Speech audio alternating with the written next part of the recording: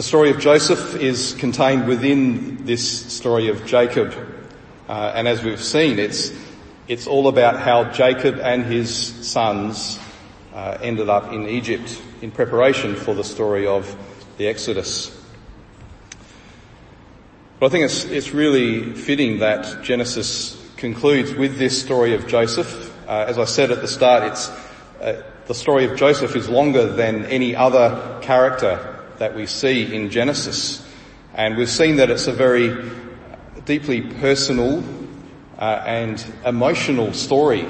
Joseph just keeps bursting into tears all the way through. And I think that's significant because what it tells us is that while this is a history book, it's not just about history. It's not just about recording the chronological events as they happen, as you would see in a school or university textbook. It's about relationships. It's about family. And we've seen that in Joseph's story, haven't we? Families that are dysfunctional and need reconciliation. Is there anyone here this morning who doesn't know firsthand the reality of family problems, family dysfunction?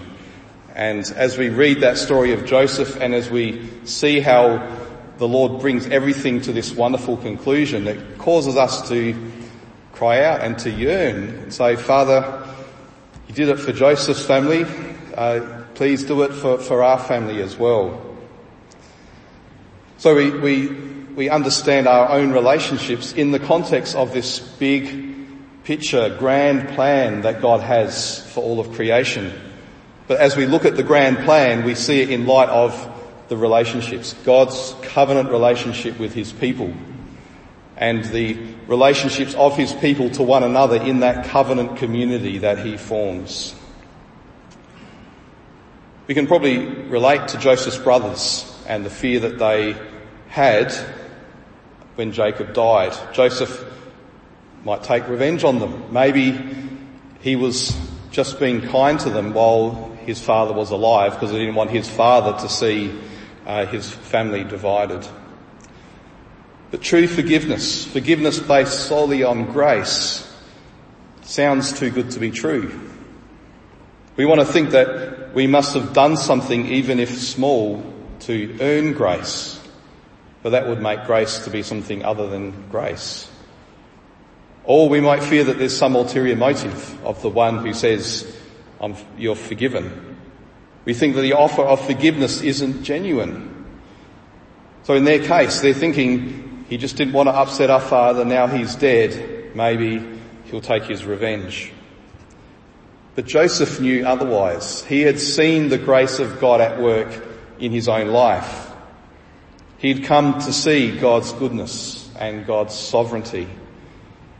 That meant that he now had a worldview that says whatever happens, no matter how bad, no matter how evil the motivations of people, God is working all things together for good.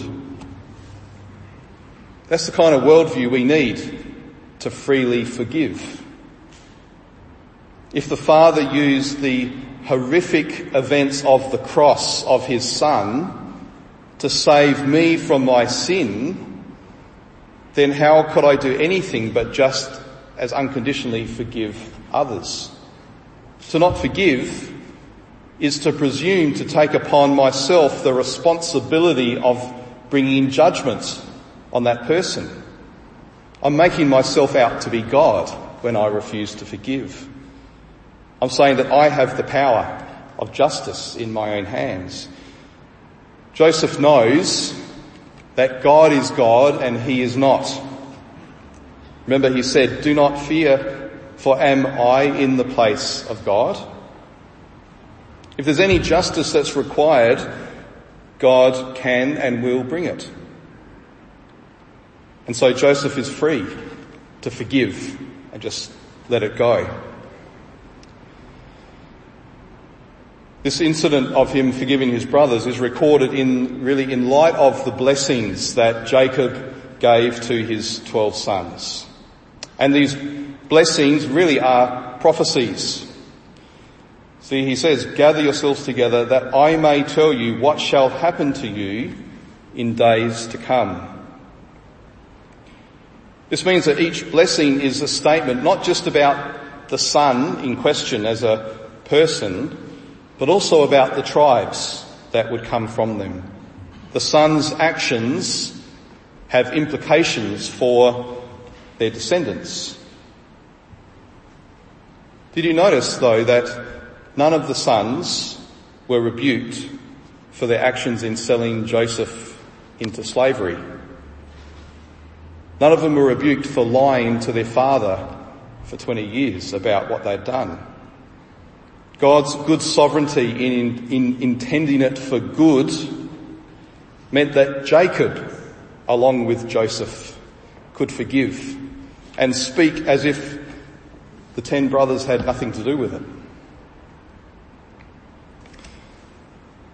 Now, as we look back on the history of the 12 tribes of Israel, sometimes we can see a clear connection between Jacob's words and the future destiny of the tribe, or the condition of the tribe. For example, in verses 5 to 7, Simeon and Levi are addressed together.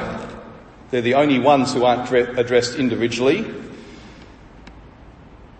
And he speaks of their violence, because Simeon and Levi conspired together in an earlier incident in chapter 34 when the two brothers, in revenge for the rape of their sister by one man, tricked the men of this man's entire city to get circumcised. They came with the offer of peace and said, "We will live in peace with you. The only thing we ask is that all your men are circumcised." So it was a treaty, but it was all a trick. When the men were still in pain from the procedure, they attacked and killed them. So that's the violence that he speaks of. As a result, we're told that their tribes would be divided in Jacob and scattered in Israel. Now, when the Israelites came into the promised land, their territories were assigned to the tribes. See, on the left and the right, Simeon's territory was contained within Judah, and over time was actually just absorbed into the tribe of Judah. So by the time of Jesus, there was no distinct territory left for the tribe of Simeon. Levi didn't receive any allocation because the Levites were the priestly tribe. And so they lived within cities. They're marked by all those red dots that were distributed throughout all the tribes to function as priests to the tribes. Now, some of the other connections with the different brothers and tribes are not as clear to us, but they would have resonated with the people at the time. They would have seen the clear link between the identity and actions of their tribe's forefather, their patriarch, and their identity and their situation within the nation in the land. And we might question why a whole tribe of people should be made to live in the consequences of the actions of their distant forefather. What did the future Levites and Simeonites have to do with the violence committed by Levi and Simeon? It's interesting to observe that this kind of question is actually still under debate in the world today. For example, in Australia, in the matter of reconciliation between European settlers and Indigenous Australians. Some people say there should have been no apology to the Aboriginal people because we are not the generation who committed the atrocities. We have a duty to so we're not the generation who did it. But others will say, well, this generation, though, still perpetuates those atrocities. We still have a duty to apologise and to act to reverse what happened. And the debate is over who's right. Each have a point to make in some way. However, each of those views are actually based on a individualistic view of humanity. Both of those views still say, in a sense, it's the present that matters, and it's me and my actions that matters over everything else. Well, the Bible gives us a different perspective on the nature of human beings. We've largely lost it today, although some cultures still retain it. This perspective tells us that each of us, while certainly being persons with personal individual responsibility before God, at the same time stand in solidarity with those who came before us and who will come after us. Our common humanity, created by God in his image, ties us all together.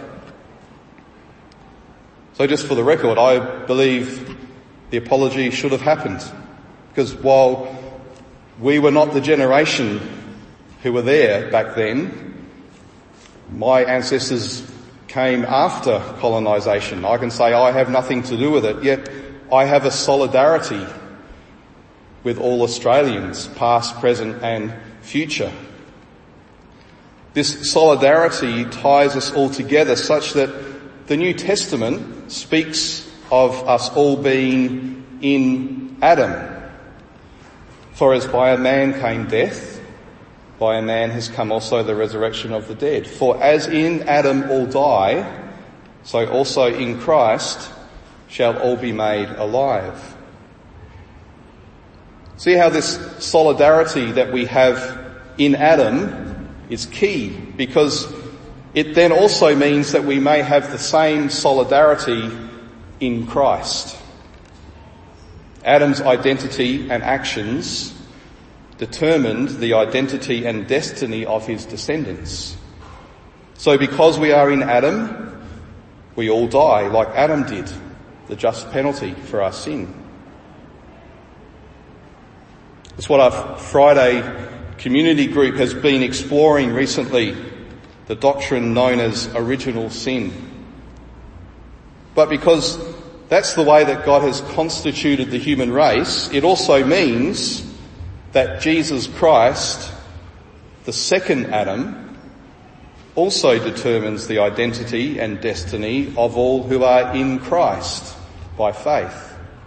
So if you feel bothered by the thought that God caused the one man Adam to shape who you were, remember that he did that in order that the one man Jesus Christ may shape who you are as a result of his mercy and grace. So as the characteristics of each tribe of Israel reflected their founding father, their ancestors, they were to look forward to the day when their identity would no longer be defined by that man in the past, Adam, Levi, Simeon, but it would be identified by the man to come, the man in whom they will find their full identity as sons and daughters of God.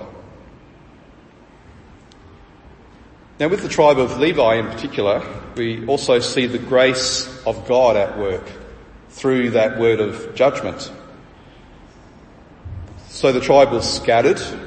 There was no allocation of territory.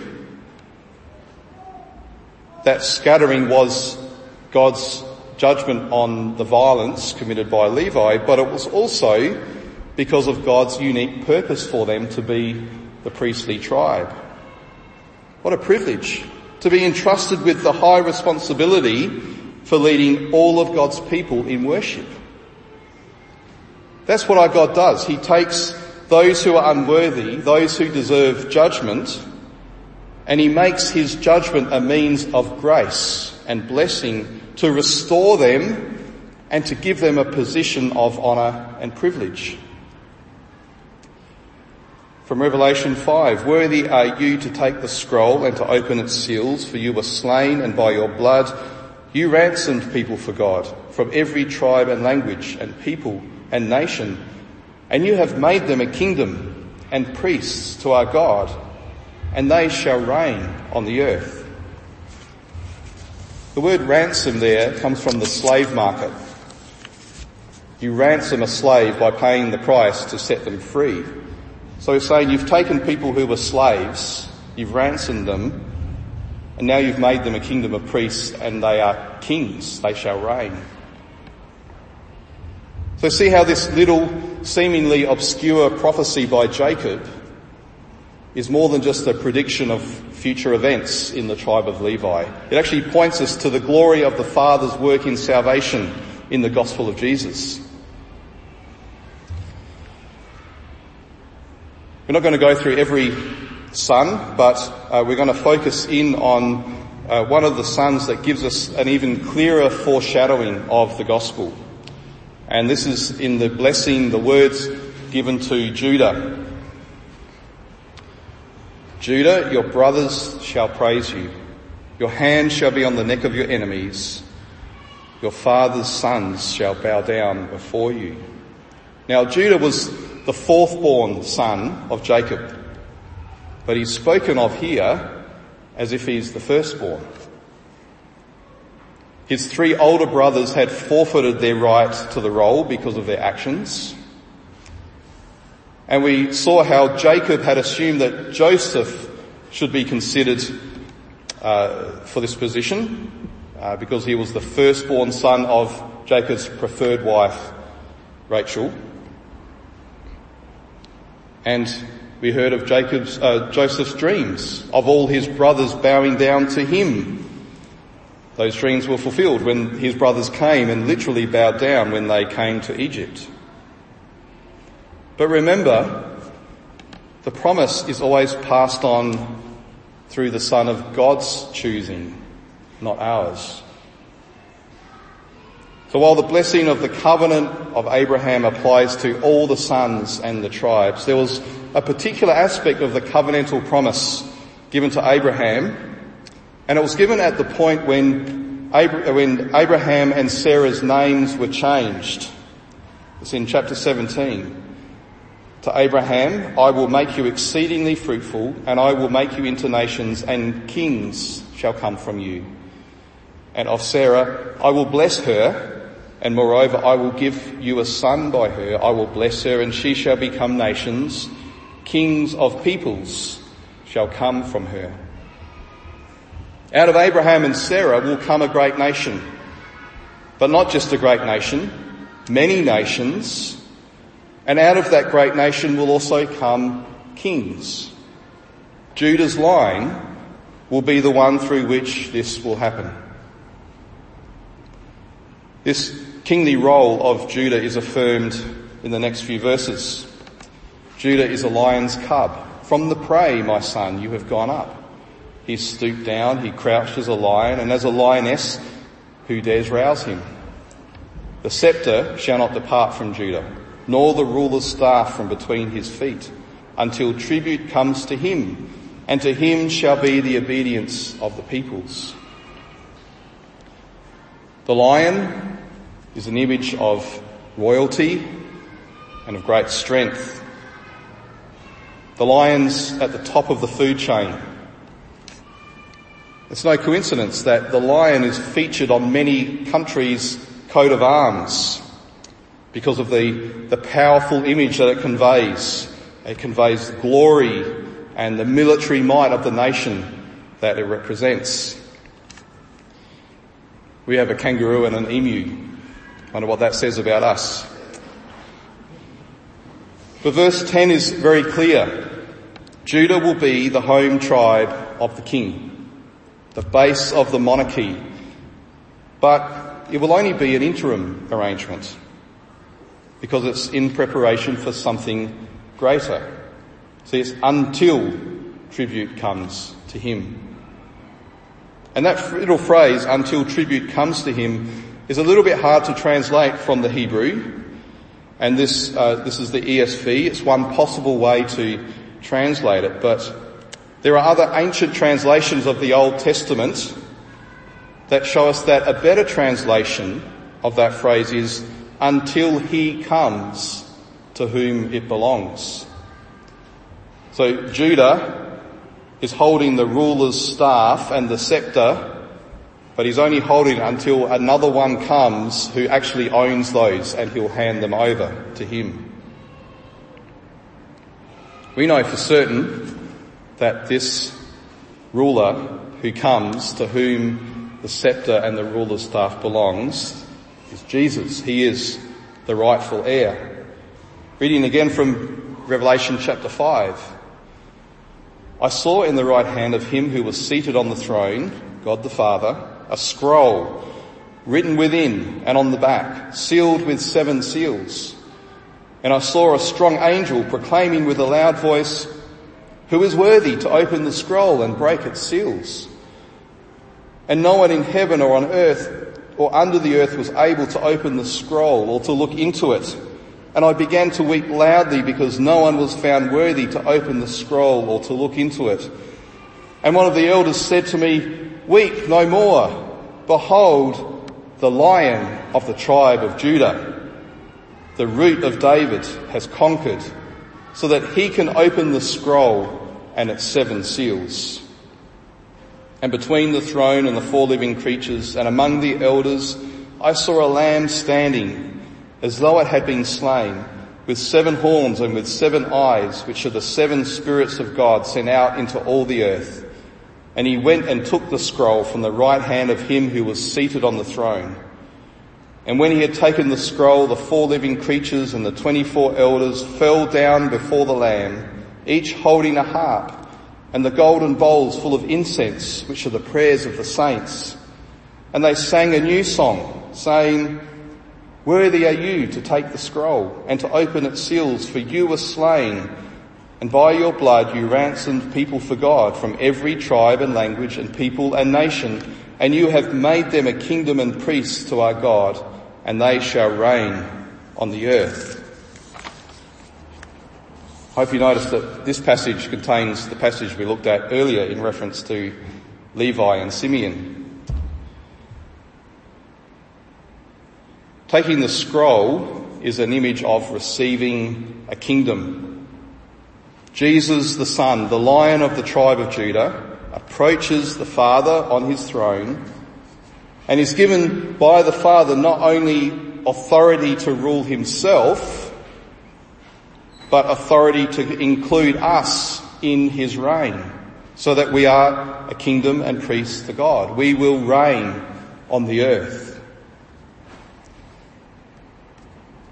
Last week we looked at how Joseph's presence in Egypt meant that the blessing of the Lord that was on him flowed out to the nation of Egypt and the people of Egypt, and how that was a pattern for what we see through the Bible and beyond. This blessing comes to the nations among whom his people live as they seek the welfare of the city.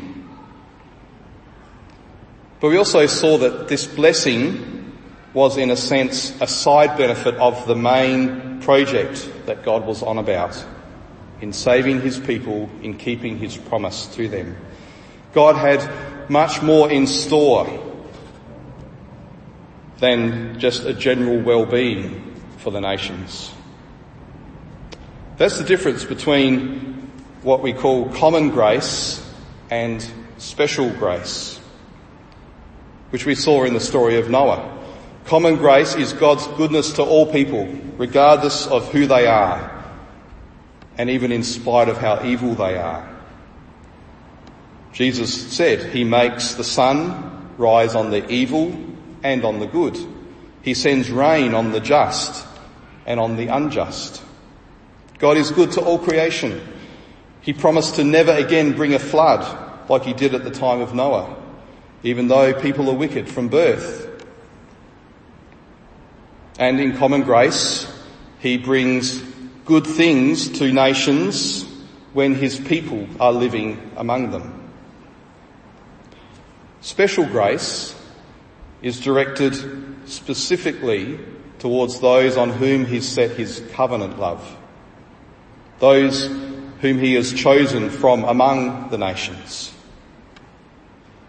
Israel knew a measure of God's grace that was way beyond what all the nations knew, way beyond what Egypt knew by having Jacob living amongst them. They alone lived in the full benefits of the covenant promise.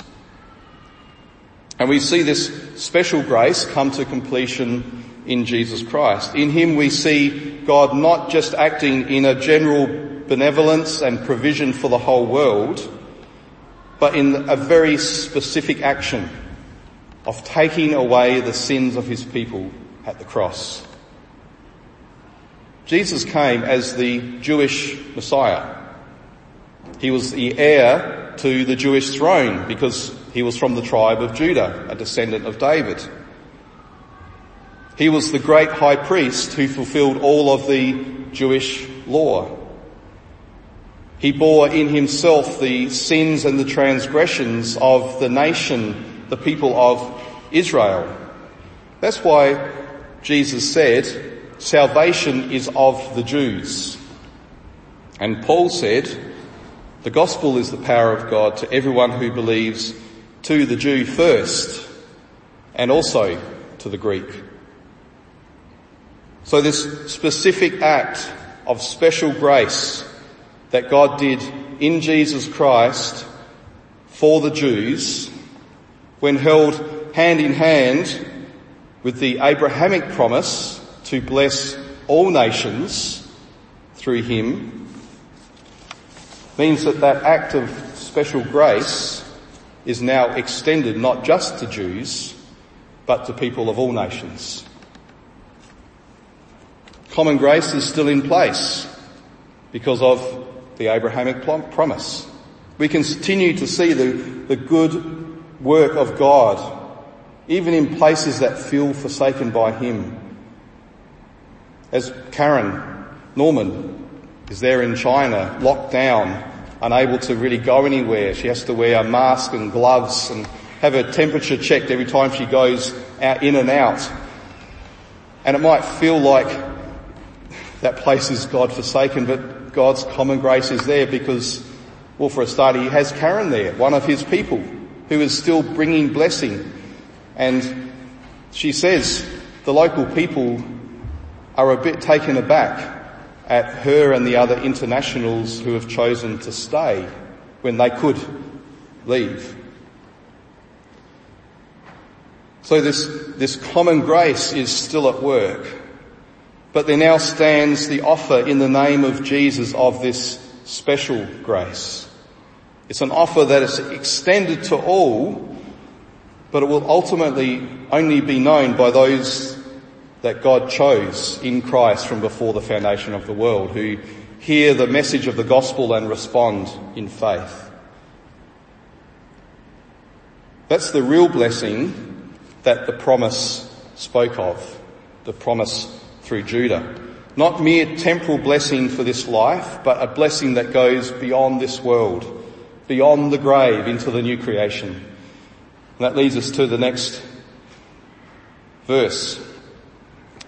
Binding his foal to the vine and his donkey's colt to the choice vine, he has washed his garments in wine and his vesture in the blood of grapes. His eyes are darker than wine and his teeth are whiter than milk.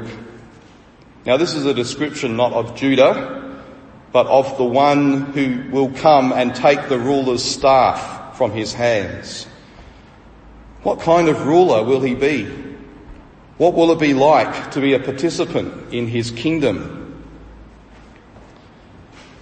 Some Bible scholars believe that Jesus was dropping a hint when on the final Passover with his friends, he sent them into the city to go and find a donkey, and he says specifically, make sure you untie it. Well, it's a no-brainer. Of course, if you're going to collect a donkey, you'd have to untie it, but maybe he was saying those words to remind them of this statement of the donkey's colt being bound, being tied. These verses paint a poetic picture of abundance. He uses images that may not stand out to us because we already live in abundance and prosperity. We have an abundance that would have been unthinkable to most people in the ancient world, except those who were kings and emperors. Two signs of a person's prosperity would have been the size of their vineyards and the size of their flocks and herds. A regular family might own a few vines. But this person here is described as having so many vines that he can afford to use them as hitching rails for his donkey. And even though the donkey will eat the vine and the grapes on it, it doesn't matter because he has so many vines. The wine is as abundant as water. He has so much wine, he can wash his clothes in it. Verse 12 has a double layer of meaning in all this picture of abundance. He has dark eyes resembling red wine, and he has white teeth resembling milk. Dark eyes and white teeth were signs of good health. Healthy, clear eyes. Teeth that not only hadn't fallen out, but were white. Meant that you lived well. Meant that you could look forward to a long life. So it's a picture of good health and good life. It's also a picture of abundance. One effect of drinking wine is dilated pupils, because the alcohol slows down the reaction time of the eye muscles, of all our muscles, so that a person who's been drinking wine might appear to have a darker than normal eyes, because if he's inside drinking and then he walks outside, it takes a while for his pupils to shrink again. And one effect of drinking milk is that your teeth appear whiter because they're coated in milk. We're being called to imagine a situation of such abundance that wine and milk have replaced bread and water as the staple diet. Those things that are considered luxury are now commonplace. This is a picture of the new creation. The new creation that all who have been redeemed by the Lion of Judah look forward to. A creation that's been renewed by the glory of God in Jesus Christ, restored to its pristine abundance and fruitfulness.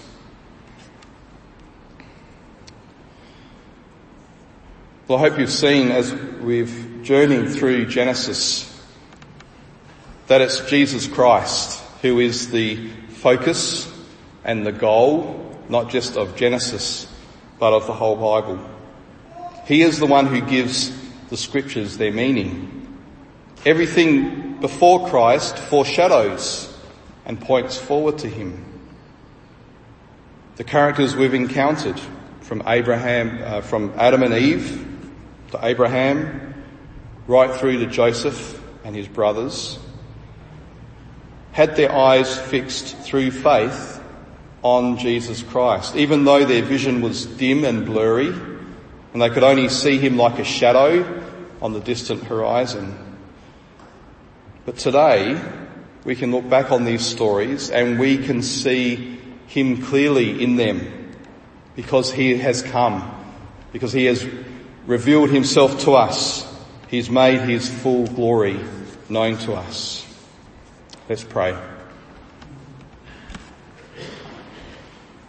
Father, thank you that all you do, all you are on about, is about pointing us to see your Son and his glory and his love and his grace. About showing us his lavish grace that he has brought to us by coming, laying down his life, rising again, that we might be redeemed, that we might be made a kingdom of priests, that we might be restored as your people, as part of a new creation. Father, we can't imagine what that will be like exactly. We can't imagine what it will be for us to reign on the earth. But what we can know, what we can see clearly, is the love that you've shown us in Jesus Christ. Father, all these stories that we've heard over the months of all of these people who had their eyes fixed in faith on you and what you were doing in their lives, we ask that you might make us like them, that we might be unwavering in our faith, and our trust in you, and knowing that you are working all things together for good and for your glory. But most of all, Father, we ask that you make us like Jesus. We know your promise that you are doing all things for good, and that good is that we might be conformed to the image of your Son. Help us, Father, in the day-to-day of life to think, what does it mean for me to be a child of God? What does it mean for me to be like Jesus, with this great goal of seeing him face to face and to be changed in the twinkling of an eye to be just like him?